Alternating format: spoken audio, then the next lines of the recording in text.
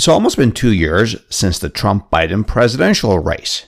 Yet, the claim that Mr. Trump did not really lose the 2020 election continues to consume GOP politics as we head into the midterm elections. The framers, the founders, wanted majority winners. They didn't want minority winners. Madison, who, when he writes the Constitution, says, we're not going to have any parties. We don't want parties. By 1792, he's writing an essay called In Defense of Parties, because he's saying, my party is the good party. And our electoral college is not the original electoral college. So the concept of the 12th Amendment is if we're no longer in the Garden of Eden with no parties and we have intense party conflict, at least the majority party should win. It turns out afterwards, mostly in the era of Andrew Jackson and subsequently, we've abandoned the requirement that you need a majority at the state level. We don't have a system that is really the system that we think we have. There's a disconnect between what we think our system is doing and what we want our system to do and how our system actually operates. To my mind, what happened on January 6, 2021 is a signal that we are now more like the 19th century and that we're regressing. Did you know that the dispute over the 1876 U.S. presidential election continued until just 2 days before the inauguration, and that many Americans feared, in fact, that there would be 2 simultaneous presidential inaugurations? The nation was split, and more frighteningly still, the Army's generals were split over which presidential candidate was the rightful winner.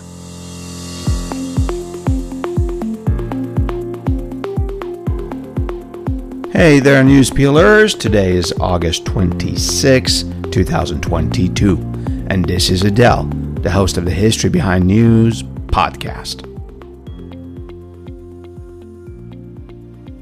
Once a week, I have the pleasure of speaking with distinguished professors and critically acclaimed authors from around the world who help us better understand our news and current events by providing some perspective from our past.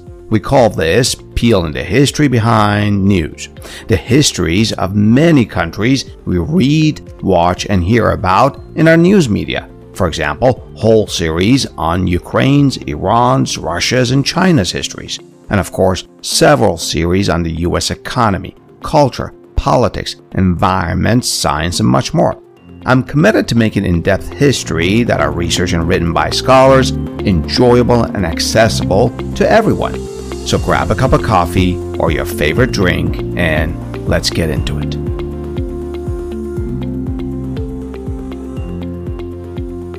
I want to read to you this line from the Wall Street Journal. Quote, I'm going to be very focused on working to ensure that we do everything we can not to elect election deniers. That was Congresswoman Liz Cheney, who lost in the Wyoming primaries to an election denier. In an in-depth analysis this week, the New York Times broke down the GOP's election denying politics into 3 distinct categories: the deniers, the enablers, and the acceptors. According to this article in the New York Times, about 66% of the U.S. House Republicans have objected to the 2020 results in at least one state. There are also election deniers among U.S. senators, 8 of them, attorneys general in 17 states, and the list is growing, including candidates in the state gubernatorial races. Enablers are those who are similar to Florida Governor DeSantis. They're not outright deniers, but they endorse and assist those who are. And acceptors are those who accept the 2020 election results and refuse to endorse Republicans who continue to deny those results. The number of acceptors is much smaller than those of deniers and enablers. Amy Gardner of the Washington Post was recently interviewed in the PBS NewsHour program, during which she explained her deep dive into Republican primaries. I'll just share some salient points here. Across 41 states out of 469 nominating contests so far, more than half of all Republican winners, 250 candidates, are election deniers. Ms. Gardner believes that, quote, denying the 2020 election has become a price of admission in the Republican Party. As a reminder, as if you need it, this is all happening 2 years after the last presidential election, and the dispute and the denials are only intensifying. So, how does this fit into our history? The history of election disputes in America? I know. Believe me, I know. It's hard not to get sucked into the politics of it all, but here I do a good job of sticking to history. And I do that by speaking with Mr. Edward Foley, whose most current book is Presidential Elections and Majority Rule. And his book prior to that is Ballot Battles, The History of Disputed Elections in the United States, which was named finalist for the David J. Langham Prize in American Legal History and listed as one of 100 must-read books about law and social justice. We talk about those books, and I provide links for them in the detailed caption of this episode. Professor Foley holds the Ebersole Chair in Constitutional Law at The Ohio State University, where he also directs its election law program. He's a continuing opinion columnist for the Washington Post, and for the 2020 election season, he served as an NBC News election law analyst. As reporter for the American Law Institute's Project on Election Administration, Mr. Foley drafted Principles of Law, Non-Precinct Voting, and Resolution of Ballot Counting Disputes, which provides nonpartisan guidance for the resolution of election disputes. He also co-authored Election Law and Litigation, the Judicial Regulation of Politics. To learn more about Professor Foley, his many accomplishments, and his long list of publications, visit his academic homepage, the link for which is provided in the detailed caption of this episode. So, stay with me as Professor Foley and I peel the history behind this news.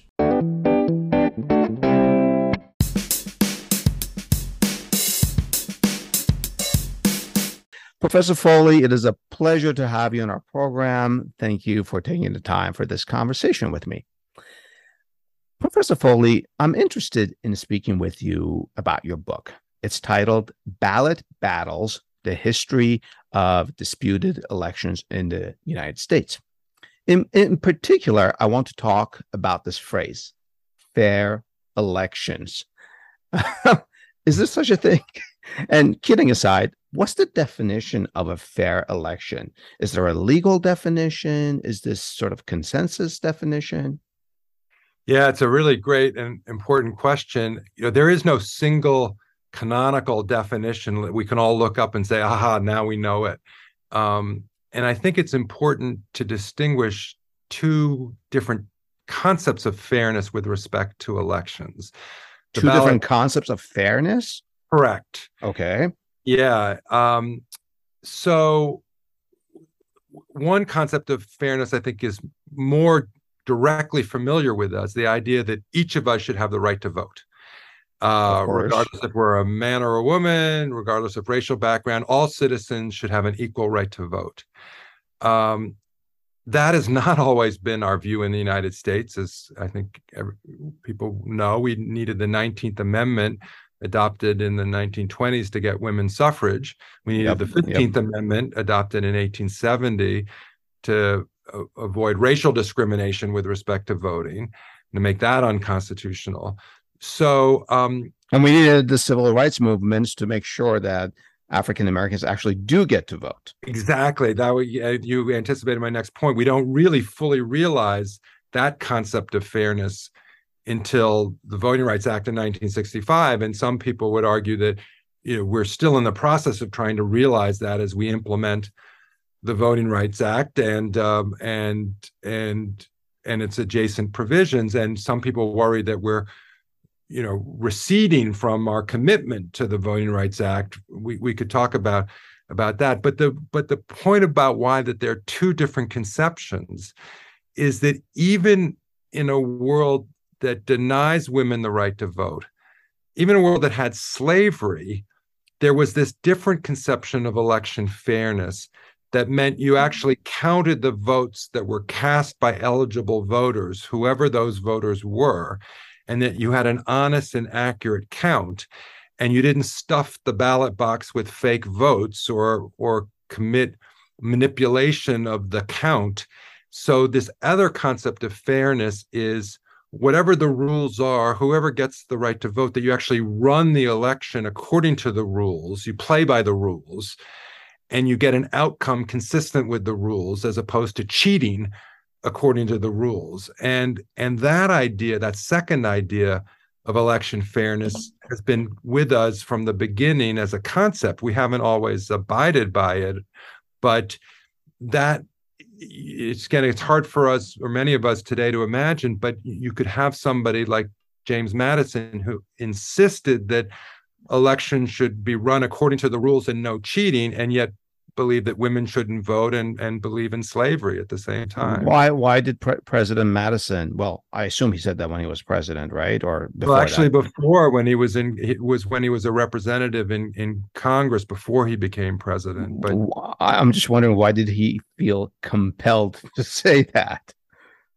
Well, there were disputed elections early on, and the country kind of had to work it through, and there was a contested election out of Georgia in 1792 or thereabouts. So the Constitution was written in 1787, adopted in 1789. And within just a few years, we get a disputed election from Georgia in which there was the stuffing of the ballot box. Oh boy! Yeah, I mean, it was. I mean, we don't have fraud, thank goodness, today the way some elections in the past, and this was out and outright fraud. And so the losing candidate, the victim of the fraud, went to Congress and said, "I'm the rightful member of Congress, not the one who was ostensibly named the winner, because the named winner was based solely on fraud, and I should be the one to be the winner." And so Congress, without any guidance directly from the Constitution, had to think how to handle this. And James Madison gave a speech as a member of Congress advancing the proposition that he came from English common law and William Blackstone, that that there was, if you were to be committed to what they called a republican form of government, even though he's getting this from England and the monarchy, he thought that anytime you have an election and you allow the voters to vote, you've got to have the vote conducted properly and fairly, and that means an honest and accurate count of ballots. Professor Foley, yeah. In my mind, I draw a distinction, which I'll share with you in a second, between the concept of fairness and the dispute over elections.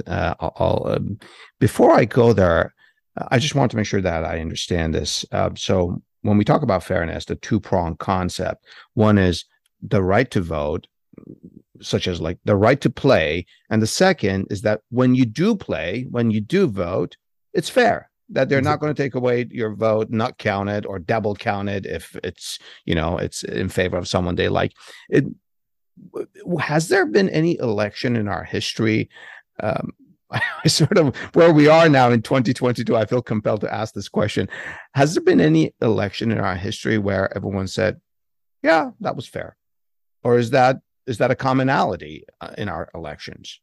Yeah, there have been lots of elections. I mean, the good news is that most elections don't get litigated. Again, the sort of norm, I understand why you're asking this now, and there's acute pressure on our system, but usually the losing candidate graciously, or even, sometimes reluctantly, concedes defeat. They acknowledge that they really wanted to win, but they lost. Elections are obviously competitive. I mean, that's why we talk about fair play, and we talk about the rules of the game sometimes as an analogy, because it's not a game, it's serious business, but it is competitive. We want it to be competitive, right? A system of government that does not have competitive elections is not really a democracy. It's not popular sovereignty of the people. You want there to be different candidates offering themselves and their visions to the voters, for the voters to choose. And so there's going to be a winner, and there's going to be at least one losing candidate. And the system isn't going to work unless the losers acknowledge defeat. Normally that happens on election night with a concession speech. Occasionally it happens after a recount, sometimes even after litigation. But the concept is reaching closure. The finality. Finality, exactly. Yeah. And again, usually it's relatively straightforward because the losing candidate says, "There's nothing real. I mean, I lost. Nothing I can do about it. Maybe I can win next time." Um, Interesting.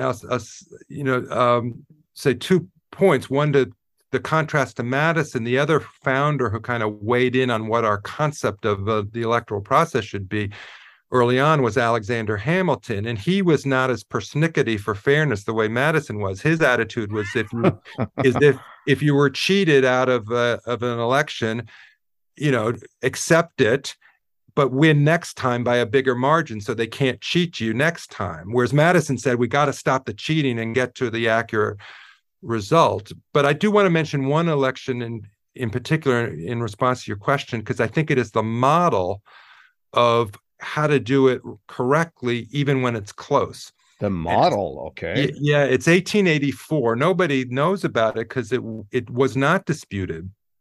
Another one along the same lines would be 1916. You could do either one, but 1884 was first, and it was in an era of hyperpolarization, hyperpartisanship. They were worried. This was a presidential election of 1884, and they were worried that it might be disputed and might be very ugly.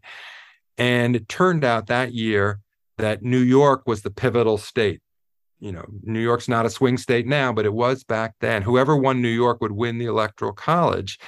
And was this between Cleveland and Harrison by any chance? This was Grover Cleveland and James Blaine was James Blaine, the Republican, and Cleveland had been governor of New York, was the Democrat. Okay. And it turned out it was about 1,000 vote margin in New York, so it was very close. New York's a big state, so it was kind of one of these proverbial razor thin results. Mm-hmm.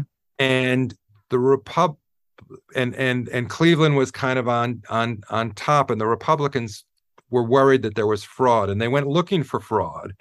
And it took 2 weeks to settle. In other words, there was no concession speech for the first 2 weeks. And each side lawyered up. They got their lawyers, and they looked over the ballot, and there were allegations of fraud in New York City and Long Island. And the lawyers looked at it, but at the end of 2 weeks, the Republicans said, you know what? We actually lost fair and square. It wasn't fraud. We just didn't have enough voters vote for us. And so there was that concession speech. It was 2 weeks after Election Day, but it created that finality, that closure that allowed both sides to say, okay, when Cleveland gets inaugurated as president, he's entitled to the office by virtue of the fact that he really won it. And it was that acknowledgement of the losing side that made the process come together. So it can happen even in a razor thin result, even when there's allegations of fraud. And something similar happened in 1916 with the same positive outcome. Again, same 2 week delay, but ultimately the right resolution. Was the 1916 example that you reference here, was it a presidential election or another presidential election? This was Woodrow Wilson running for re-election, and Charles Evans Hughes was the Republican. He had been on the Supreme Court. He would end up on the Supreme Court later again as Chief Justice. He was considered a progressive Republican during that progressive era. So you had Woodrow Wilson, who was thought to be a more progressive Democrat, Charles Evans Hughes, more progressive Republican. California happened to be the pivotal state that year, not New York. Oh, back then, 1916. Okay. Yeah, but when you think of California in 1916, don't think of modern day huge California. It was actually a relatively low population state, at the time. This was before the boom. There had been the gold rush, obviously. California's created a state, but it was a little bit different. Anyway, and it took a long time for California just to count the votes because some parts of California were quite rural back then and mountainous. And once again, it took 2 weeks to settle. And again, you had the lawyers. They knew how to lawyer up back then. And you had the Republican National Committee on behalf of the Hughes campaign saying, we're not sure we trust the California votes. We're going to send our lawyers out there and really look at it. But after they looked at it, they said, no, not fraud. We lost. We got to admit it. And so did they go to litigation? No, they didn't. If it's just 2 weeks, they didn't go to litigation. Yeah, they didn't obviously. go to litigate. They did it. They did they did an intense inspection of the canvas of returns, is the way to talk. In other words, they didn't just do the ordinary counting of ballots. They went back and reviewed the canvassing of returns to make sure there weren't any shenanigans. We went from fairness or perception of fairness to disputes. Setting aside current events going back in history, is there any other one that's just infamous, that was just ugly, that comes to mind? Yeah, I mean, I think the most important disputed election it was 1876, again, presidential. I mean, there's other things. I mean, in terms of ugliness, an assassination of a candidate in the governor's race is ugly, but in terms of the fate of the nation as a whole being embroiled in a dispute, 1876 was very scary for those who went through it, and I'm afraid that the history, the average history class in college or high school doesn't bring to life the full drama and the momentousness of it. I mean, inauguration of the new president back then was on March 4th. We've changed it. We now do inauguration on January 20th. But the dispute was not resolved until March 2nd. Wow, that's 2 days before inauguration. They don't know who's the president. So were they making plans for the inauguration ceremony? In fact, they were very worried that there might be 2 simultaneous ceremonies because both candidates were claiming victory. And the incumbent president, the outgoing president, was Ulysses Grant. He was not a candidate for re-election. The Republican candidate was Rutherford Hayes. Democratic candidate was Samuel Tilden. And the generals of the U.S. Army, remember, this is not that long after the Civil War, right? The Civil War was in the 1860s.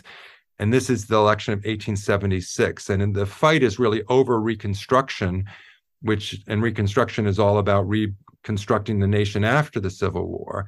And the 2 parties had 2 very different visions of Reconstruction. And so the U.S. Army has generals, some of which are signaling that they will, if it comes to this, and there's 2 simultaneous inaugurations, 2 people claiming to be commander-in-chief on March 4th, some generals said, well, we're going to obey the commands of President Hayes.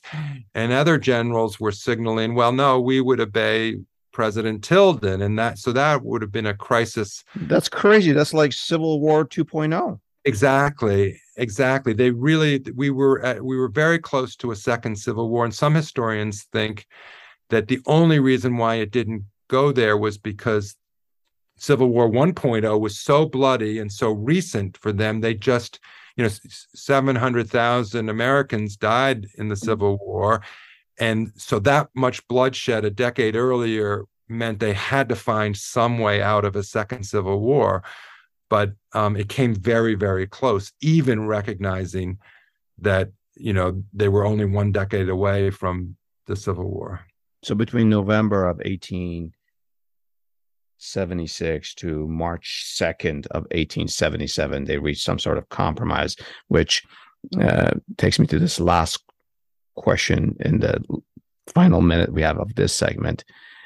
Have we had any election dispute that has lasted, or election issue that has lasted 2 years out, similar to the 2020 election?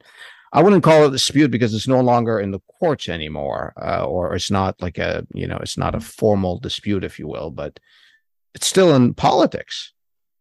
True. No, based on my research in the book that I wrote, there's been no moment in American history like what we are going through right now. I think we are in a particularly dangerous moment that's unlike anything that we had before, and we can discuss why. I mean, to the closest thing that comes to what you're asking about now, probably many listeners may remember that even after the election of 1960, where Kennedy won, Nixon lost, there were those folks who grumbled on the Republican or Nixon side that they thought that Nixon was cheated out of victory by Mayor Daley in Chicago in particular. Now, but Nixon bowed out graciously. He did. He never litigated it. So so this was kind of grumbling, and it was sort of, coffee table talk or cocktail party chatter. It wasn't anything like we're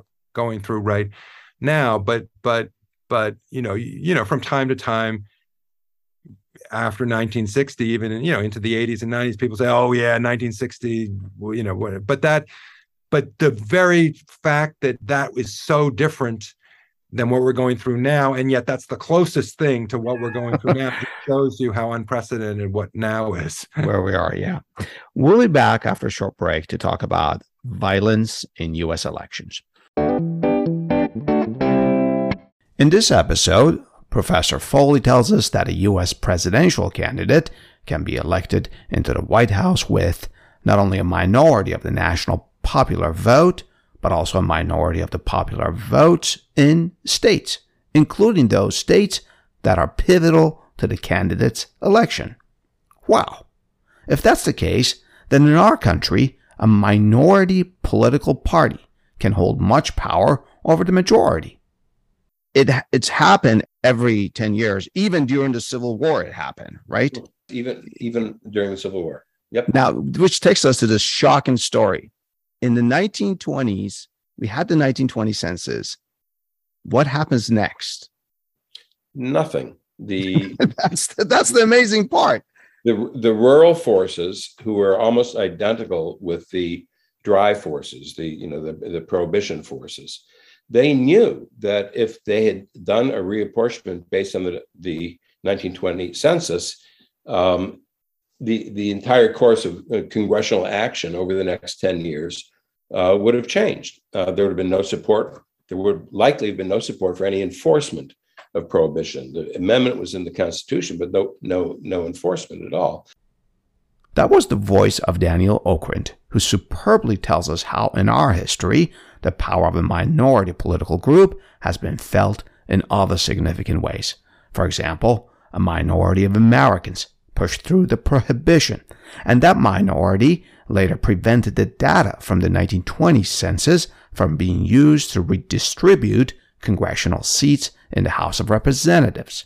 By the way, this redistribution is constitutionally mandated. It's not like Congress has a choice or had a choice back in the 1920s.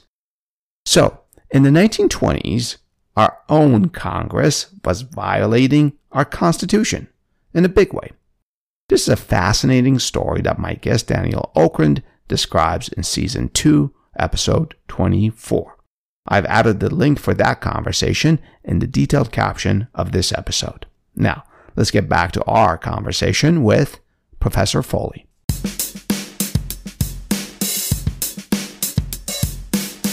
Professor Foley, have we experienced election-related violence? We talked about the scary election of 1876, but were shots fired? Were people killed?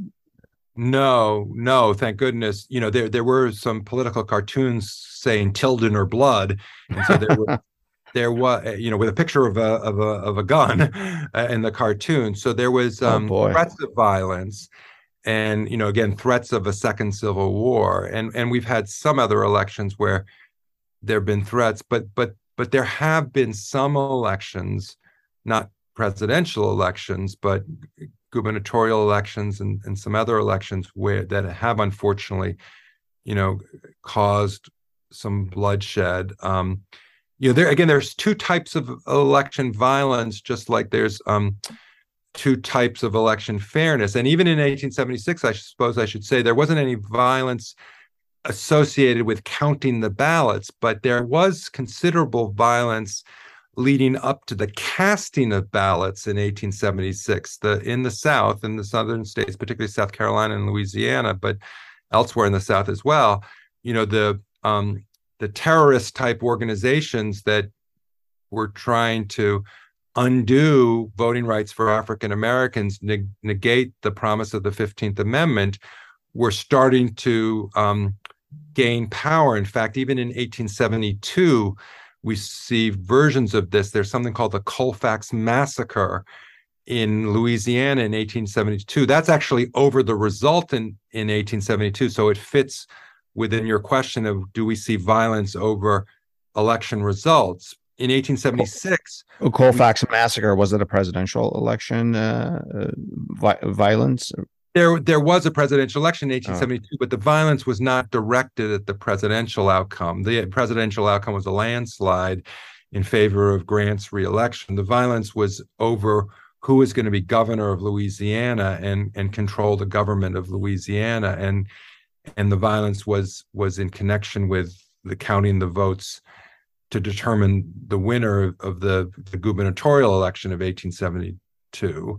And it was horrific. It was there were people, if I'm remembering correctly, I think they were taking refuge in a church, and I think it's disputed exactly how many people died, but could be as close to 200 people perhaps were just slaughtered in cold blood as part of the violence associated with trying to control the outcome. And race played a big part in that. Race was Southerners. Yes, absolutely. And so when you get to 1876, the Grant administration is trying to protect the 15th Amendment and the right to vote, but it's getting more and more precarious as Reconstruction is kind of slipping away. But the Ku Klux Klan and Klan-like organizations are intimidating voters with threats of violence, but there is some actual bloodshed and violence leading up to Election Day in the southern states.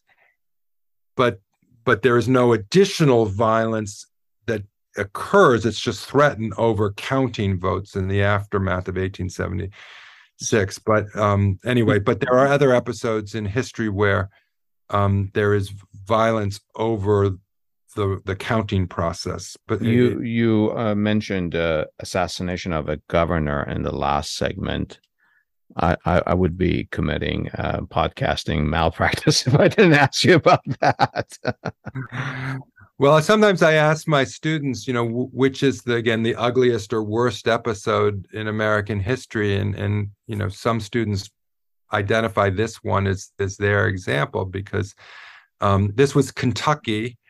And it was the election was 1899, and it was a fight over the governorship, and very close result, and both sides want to prevail, and it got to the point where shots were fired, and it's just hard to believe, but the assassin's bullet was fired from the Secretary of State's office.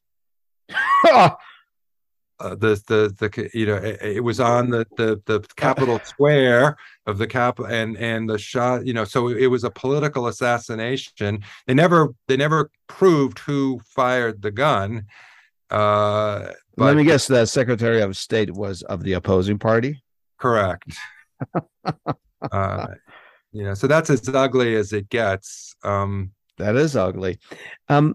In your review of election history, your scholarship, including your book, Ballot Battles, would you have foreseen the January 6th attack on the Capitol? I'm not asking a political question, Professor Foley. Sort of in the trajectory of our election history, if you and I had coffee in 2014, 2016, when your book was published, would this have come up, this possibility, in that sort of coffee that we're having? Well, yes and no. I want to be clear. The part that I was very worried about, and there's some references to it in the conclusion of the book and in some other scholarship related to the book. In other words, from the work that I did, I knew that our Electoral Count Act of 1887, which is undergoing potential revision in Congress right now, the 12th Amendment of the Constitution, which sets the framework for the joint session of Congress that meets on January 6th, I knew that those legal provisions were vulnerable to abuse and would benefit from revision and shoring up. So I was worried that, in a close, what I had in mind was something like Bush versus Gore of 2000. Yeah. Would have been hanging chads, but but Yeah, hanging chads, yeah. but something, absentee ballots, provisional ballots, there would have been some basis for a genuine contest, because whatever you think about this Hayes-Tilden 1876 election that I mentioned, or Bush versus Gore and its hanging chads, those were real fights over real disputes. Some of it was extremely ugly, but both sides had plausible claims within the context of the legal system that they lived in. And there needed to be institutions and rules to adjudicate those disputes and settle the disputes, so we know who gets to be president given the nature of the dispute. And what I was worried about after 2000 was because Al Gore, there was a fight that went all the way up to the Supreme Court, Bush versus Gore, 5-4 decision of the U.S. Supreme Court. So, a lot of fighting over those hanging chads. But Gore accepted the Supreme Court's decision and did not attempt to take the dispute all the way to Congress and the 12th Amendment. And that was the difference between Bush versus Gore and Hayes-Tilden. Hayes-Tilden, the dispute was in Congress. And remember, it went all the way right up to March 2nd, and we almost had a second Civil War. So the thing that I was worried about was, what if you have an election? And I was first worried about this in 2008 when it was just McCain versus Obama. And then again, I was worried about this in 2016 when it was Clinton versus Trump. Well, what if there's a dispute that gets litigated in the courts like Bush versus Gore, but the losing candidate doesn't take no for an answer and says, I'm going to Congress with my fight? Studying what I had studied, I said, I worry that the rules for what Congress is supposed to do are not good enough, and it could get very, scary between January. Well, that happened in 2021, right? Yes, but what I didn't anticipate. So I was worried, for example, that Congress could meet on January 6th, be deadlocked, because what happened back in 1876 was that the Senate wanted Hayes to win and the House of Representatives wanted Tilden to win. And when we have a bicameral legislature and one house is controlled by one party and the other house is controlled by the other party, and party politics starts to take over, you can have a breakdown in the system and have no answer. And then you have an inauguration day with no answer, and that gets you back to two inaugurations. We can't have that. And so I was trying to imagine, what would that look like in the 21st century with inadequate rules? And that's not a good situation. And I was, warning about that. But what I didn't expect was the actual breach of the Capitol. I mean, I could imagine protests saying, I'm for the Democrat or I'm for the Republican. I didn't expect that the police lines at the Capitol would not hold, and you would have the invasion of the Capitol, the riot, the insurrection, whatever we call it, and that they would, you'd have to clear the chambers, and Vice President Pence would be running for his life, essentially. That I did not expect to happen. And you say I did not expect that. You're saying that not based on your political views, whatever they are. I haven't asked you, and that's not the point here. You didn't expect that based on your study of history and our laws and what's happened over the last 230 some years, right? Yeah, and the reason for this, I didn't expect that, is I had been more optimistic when I wrote the book, and I was trying to reflect on the totality of American history up to that point. I thought that the trends lines were positive. In other words, they were positive. Well, up until 2020, because in the following sense. Again, the episodes of violence that we've been talking about, the assassination of the governor, other episodes that we've mentioned, and the Colfax massacre, they all were in the 19th century. And again, this is sweeping with a broad brush, but the 20th century, we tended to do a better job when we fought, because we reduced the fight to litigation. And we said, we're going to settle this in a court. And one side's going to win, one side's going to lose. But we want this to be a rule of law event. We don't want this to be raw political power at the threat of a gun. And, Bush versus Gore was very controversial, but at least it was a judicial resolution. And so I was looking at, this, and I was saying that for the most part, I was hoping that the big takeaway was that if we had future fights, we would do better by judicializing these fights, putting them in courts. And what worried me was that if Congress got in control, it would be a political fight, and you're actually better off in court. But I didn't expect that, again, that we would have the kind. I mean, I think that, to my mind, what happened on January 6, 2021 is a signal that we are now more like the 19th century and that we're regressing. I laugh out of nervous energy here, Professor Foley, when you say we're more like 19th century. I'm not poking fun at it.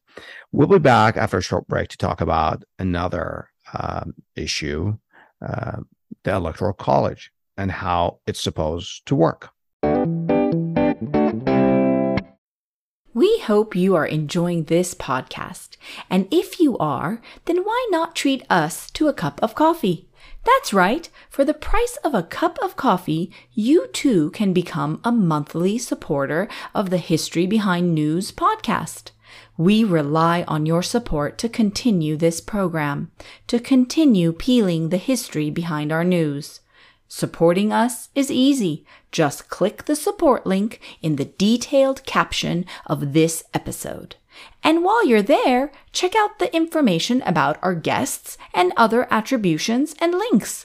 And thank you.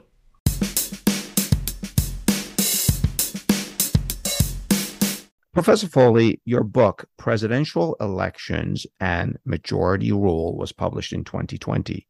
And correct me if I'm wrong, I think it was published before the presidential election of 2020. Correct. Okay.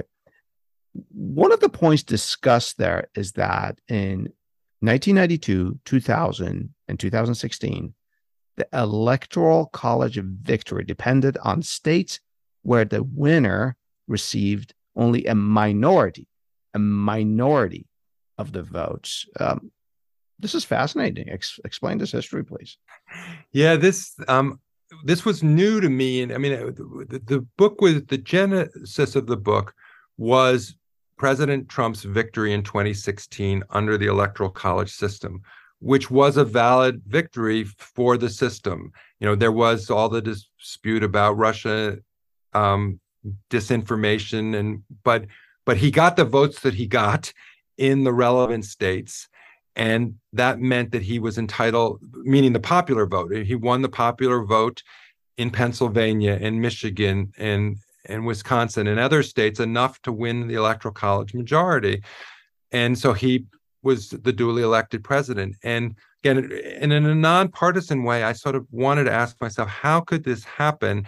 Because I knew enough about the history of the Electoral College to know that the framers, the founders, wanted majority winners. They didn't want minority winners. And yet Trump was this odd combination of winning a majority of electoral votes, but the way he did it was with, he didn't win a majority of the national popular vote, but even more relevant, as we'll discuss, in the states that I mentioned, Wisconsin, Pennsylvania, and Michigan and Florida, North Carolina, and Arizona as well, he was under 50%. So more ballots were cast against him, and then were cast for him in a way. And yet, how did it take those states then? Yeah, well, because in our system, there's the difference between what we call the plurality result versus the majority. And listeners may or may not be familiar with the term. Plurality means more than anyone else, and majority means above 50%. And the two are the same if they're only two candidates, right? Because this is why European elections are such a hodgepodge, or let's say Israel or Japan, because plurality plays a bigger role in a multi-party system Is that a correct statement? Yes, I mean, I think you're putting your finger on. I mean, the electoral design. Sometimes some countries have what we call proportional representation, precisely because they recognize that you can't just reduce all politics to two, us versus them. You need a multiplicity of parties, so you could have a legislature where 20% of the seats are held by a party that wins 20% of the votes. Now, they may have to form a majority coalition in order to have a prime minister or whatever. Mm-hmm. So under parliamentary systems with proportional representations, that what you're talking about can definitely happen. In our system, as I learned for the research of the book, we've struggled to think about, are we a two-party democracy? I mean, again, the founders, when they wrote the original Constitution, were hoping to create a system that would mean that we wouldn't have any parties. That was wishful thinking. Yeah, exactly. And it very quickly didn't work. But they knew that there would be what they call factions. They knew there were interest groups, farmers, bankers, merchants. They knew, right? But they thought that separation of powers and their architecture that they created might mean these interest groups would be shifting coalitions and would never congeal into two parties, donkey versus elephant, us versus them. Yeah. What quickly they just misunderstood what would happen. And again, by the 1790s, we get ferocious two-party competition between the Federalist Party of Adams and Hamilton versus the Jeffersonian Party of Jefferson and Madison. And Madison, who, when he writes the Constitution, says, we're not going to have any parties. We don't want parties. By 1792, he's writing an essay called In Defense of Parties, because he's saying, my party is the good party, and their party is the bad party. So when he says we don't want parties, he's talking about other parties. Yeah. But the reason why this is relevant to the Electoral College point and Trump's victory and how do we understand our system is our Electoral College is not the original Electoral College. It's the 12th Amendment that we get after Jefferson wins the election of 1800. And because what happens is there is this intense party competition between Adams and Jefferson in the election of 1800. And it's a disaster. It almost also causes a civil war of a different type. And Aaron Burr, plays a kind of treacherous role, and it's a fascinating story in and of itself. But what it does for our purposes— This is for the 1800 election? That's the 1800 election. In which Adams loses. But technically Jefferson and Burr tie. Yeah. But they're running mates, right? They're running on a ticket together, right? In other words, the idea is that Jefferson is supposed to be president, Aaron Burr is supposed to be vice president. Oh, that's right. They're on the same ticket, yet competing against it. Oh, that was a doozy of a system, right? It was and the system completely exploded because the original system was built. The easiest way to understand it is the original Electoral College was built with George Washington in mind. The thought was that the president was going to be above politics, above the factions, and it was going to be a consensus choice. And it worked for two. Washington had two terms where he was, basically the unanimous choice. Everybody wanted that takes a character like George Washington, larger than life character for everyone to toe the line, but not after. But once you have Adams versus Jefferson, the system that was built for Washington does not work when it's Adams versus Jefferson. So they realized that after this ugly election. So they said, we got to rebuild the system. So what did the 12th Amendment do? So what the 12th Amendment, now it was built with Jefferson in mind. It was adopted Congress writes it in 1803 in anticipation of Jefferson running for re-election in 1804, and he does, and he wins big landslide because he's quite popular. Louisiana Purchase, people like it. So the concept of the 12th Amendment is if we're no longer in the Garden of Eden with no parties and we have intense party conflict, at least the majority party should win, not the minority party. And it's all in the debates on the 12th Amendment in it. It's like the the presidency should be in the hands of the majority. That sounds so obvious. Why do you need, it almost sounds like you don't need a constitutional amendment for that. Right. But here's the thing.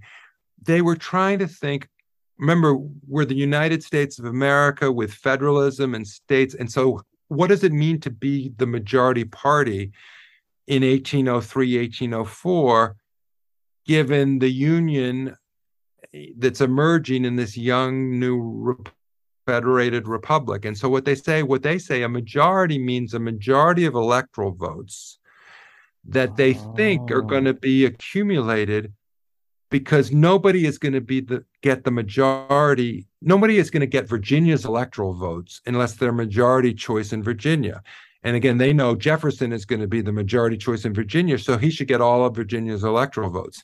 Adams is going to be the majority choice in Massachusetts. He'll get Massachusetts votes. Who's going to get Pennsylvania? Who's going to get New York? They think the states will award their electoral votes to the majority choice of the state. And therefore, whoever gets the electoral college majority will have what I call in the book a compound majority. This comes from the debates on the 12th Amendment itself. They want this composite majority, if you will, where the national majority is an amalgamation of the state majorities. And as you say, it seems straightforward. Why do you need an amendment? Whatever. The problem is, because they only fixed half the system. It turns out afterwards, mostly in the era of Andrew Jackson and subsequently, we've abandoned the requirement that you need a majority at the state level. And instead, you can win all of a state's electoral votes with just that plurality, less than a majority. How can that be? They thought... Professor Fall, if I may interrupt you one moment, you say the requirement of majority at the state level. Is that an explicitly formulated written requirement, or is that an implicit requirement in the system of the 12th Amendment? Right. Yeah, so it's not written in the Constitution. It was written in state law at the time that they wrote the 12th Amendment. So they were piggybacking on what they thought the states would do.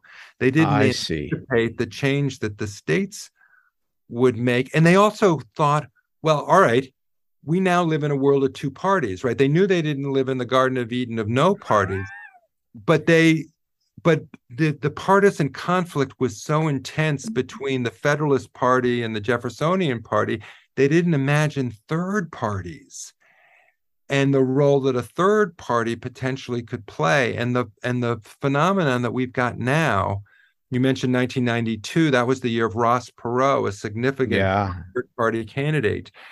Ralph Nader plays this, he only gets around 5% of the vote, I think, if my memory of the math is correct, but he's pivotal in determining who wins Florida in 2000. You wouldn't have to worry about those hanging chads if Florida had just been a two-person contest between Gore and Bush and Ralph Nader was not a factor.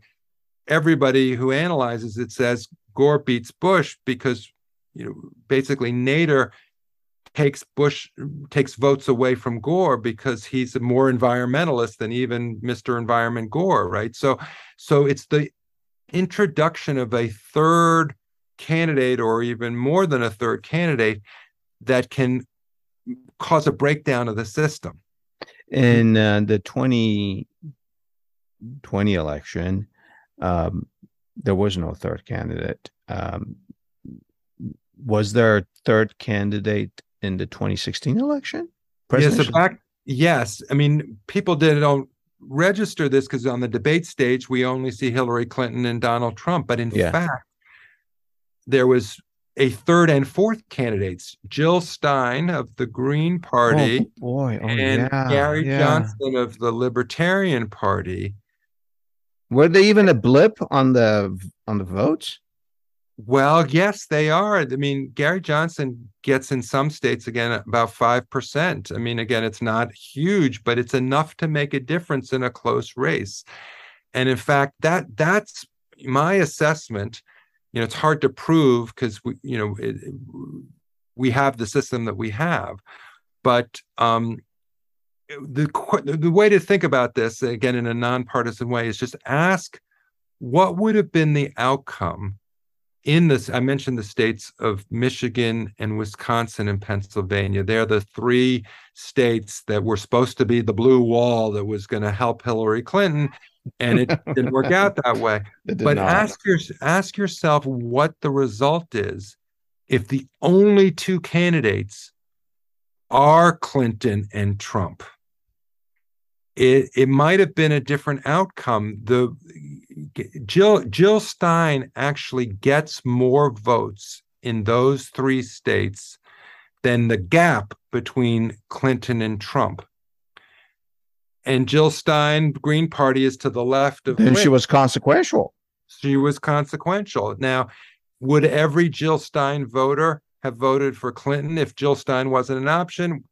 Probably not. Know. We can't prove it, whatever. But the fact of the matter is it wasn't just a two-candidate choice. Jill Stein was on the ballot. She got more votes than the gap between the two. That's not enough to think about this, because actually Gary Johnson gets a lot more votes than Jill Stein does.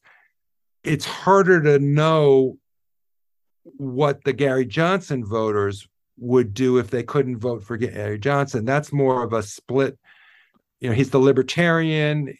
So my own view is that the Gary Johnson voter in the states of Arizona, North Carolina, and Florida, where Gary Johnson makes a difference, they probably would gravitate more to Trump as a second choice.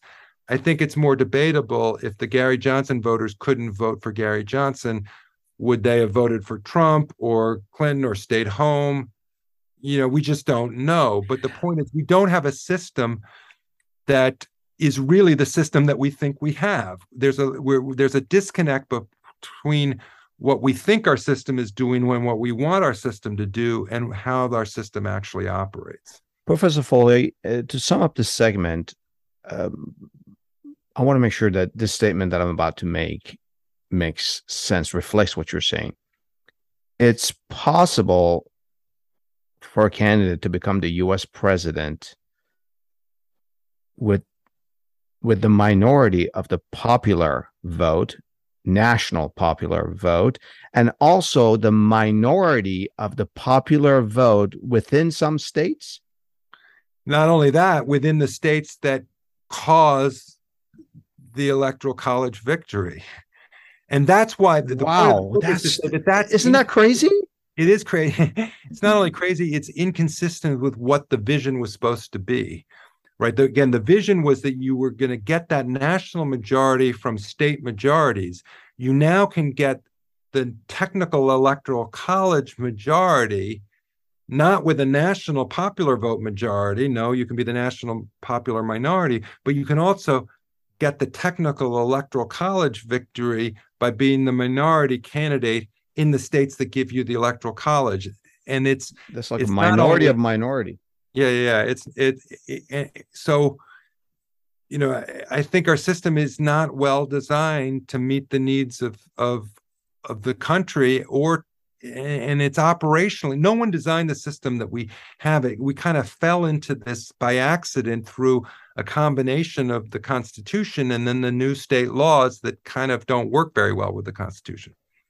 And let's talk about that in the next segment. Let's take a break here. Stay with me and Professor Foley as we get into the perspective.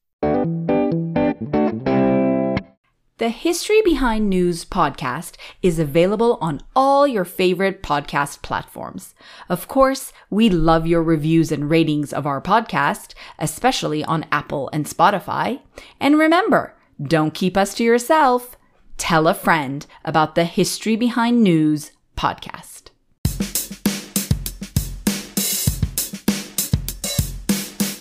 Professor Foley, in a previous segment, you said that our founders wanted a system in which the majority elects the president, and also within states, representatives and senators.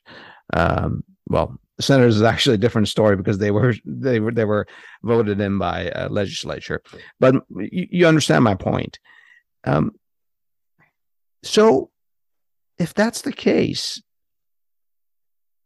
why the Electoral College? Why just not have popular vote like many other countries? I mean, that was their intent. And we talked about, our system is not working. Why not have popular vote? It just seems easy peasy.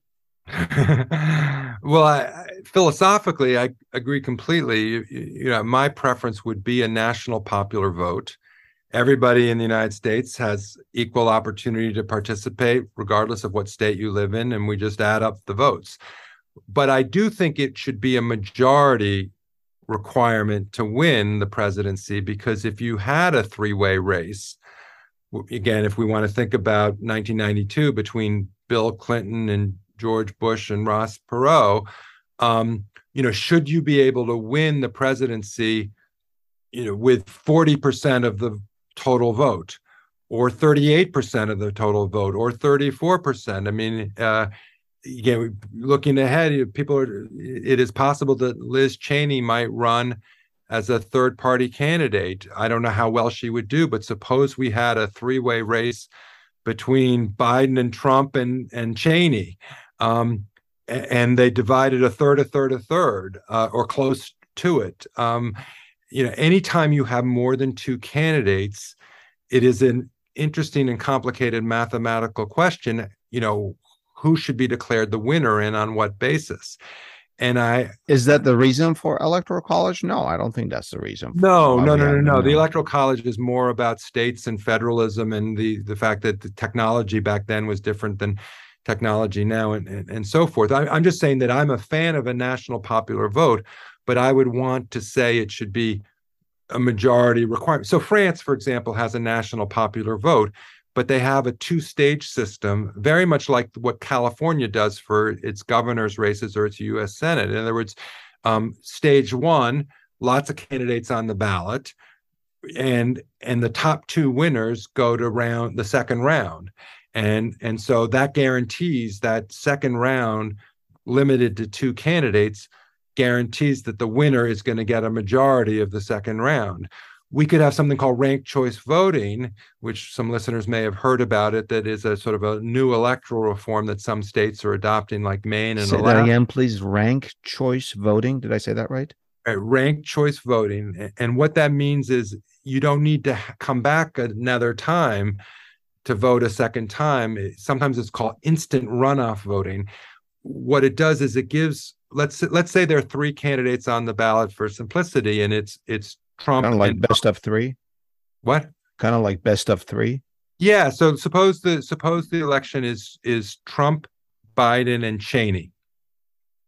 So that your ballot would have three names on it, and instead of just picking your favorite, you would be asked to rank them in order of preference.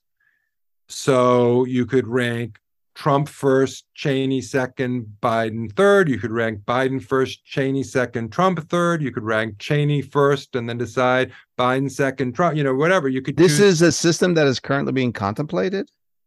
Yeah. Well, it exists in some states. Alaska is using it for the first time this year in its U.S. Senate race and its governor's race and its House of Representatives races. Some listeners may have heard about Sarah Palin running again, and Lisa Murkowski. Yeah. New York City did this for, Eric Adams became mayor, became the Democratic nominee because it was used as part of the New York City race. A bunch of cities use this all around the country. Australia uses it and has for, I think, almost a century, if not. Does it work well in Australia? Are they happy with it? Yeah. There's different versions of ranked choice voting is a class of electoral systems, all of which use the rank ballot that I talked about, where you get to rank order your preferences. There are different counting formulas that can take those preferences and figure out how are we going to identify a winner. And the instant runoff system is the most prevalent version of ranked choice voting in terms of the the counting methodology. I could go into details, but there's another version called round robin voting. Round robin, okay. Yeah, which, if you know about round robin sports, to go back to where we began with how elections are competitions, what a round robin system does is look at each pair of candidates one-on-one, head-to-head, like a round robin tournament. So it would say Biden versus Cheney, Trump versus Cheney, Biden. In other words, it would conduct a round robin among the three candidates. So there's different this is tricky. I wish sometime in, whether it's in sixth grade, eighth grade, ninth grade, I wish Americans were taught about the mathematics of voting, because it's not more complicated than algebra, but it does require some thinking about how do you pick a single winner if you have more than two choices. It's not obvious. Under our current politics, such a course would be controversial in and of itself, Professor Foley. In the minute we have left of our conversation, I wanted to read something a statement you've made in one of your writings and ask a question about it. You state that supporters of John Jay in 1792 and opponents of Lyndon Johnson in the 1948 Texas Senate race would find it easy to commiserate with Al Gore after the 2000 election. If we could just, for 20 seconds, just explain that and then tell me, would they commiserate with President Trump, former President Trump, or not after the 2020 election? So what that means is it goes back to our notion of losing candidates having to accept defeat. And in the context of John Jay running for governor of New York in 1792 and Lyndon Johnson's opponent, Coke Stevenson, in the 1948 U.S. Senate election, both of those candidates had reasons to feel like they really were cheated out of an honest victory. Messy disputes and the institutions to handle the disputes were not well suited to provide the remedy. So there is unfortunately good reason to believe that the declared winner was not the actual winner. Okay. And depending upon your view of 2000 and Bush versus Gore, I think it is we talked about hanging chads. There was another part of Florida 2000 called the butterfly ballot, which in some ways was even more consequential. But you could make the argument that the Gore, more Floridians who cast ballots in 2000 intended for Gore to win, and he just never made it to the White House. So I think the point of that sentence was there have been these episodes that were highly contentious, and even though there was resolution, the losing side could feel like, well, it wasn't really resolved properly. But to take the second part of your question, emphatically, no, Trump does not fall within that category, because even though in 2020, Trump claimed that the election was stolen from him, there was no genuine dispute in 2020 where there was a genuine dispute in the other examples. Interesting. Those were fights worth having. Those other examples, there wasn't a fight worth having in 2020. Got it. Professor Foley, thank you so much for educating me and our listeners. And to our listeners, if you know of any history that could provide more perspective from the past on this subject, please share it with us and tell us what's your perspective. Thank you so much. Thank you. This was wonderful. Same here.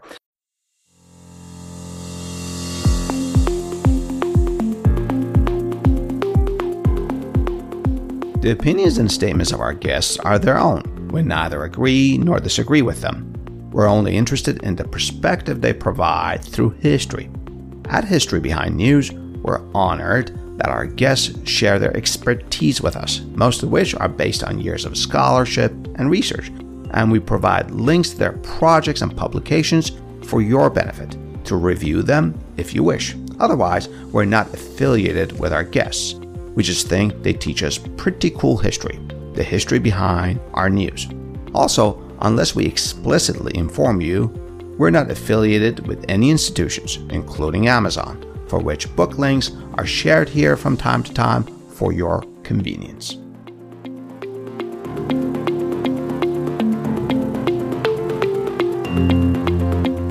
Finally, as a reminder, we don't do news here at History Behind News.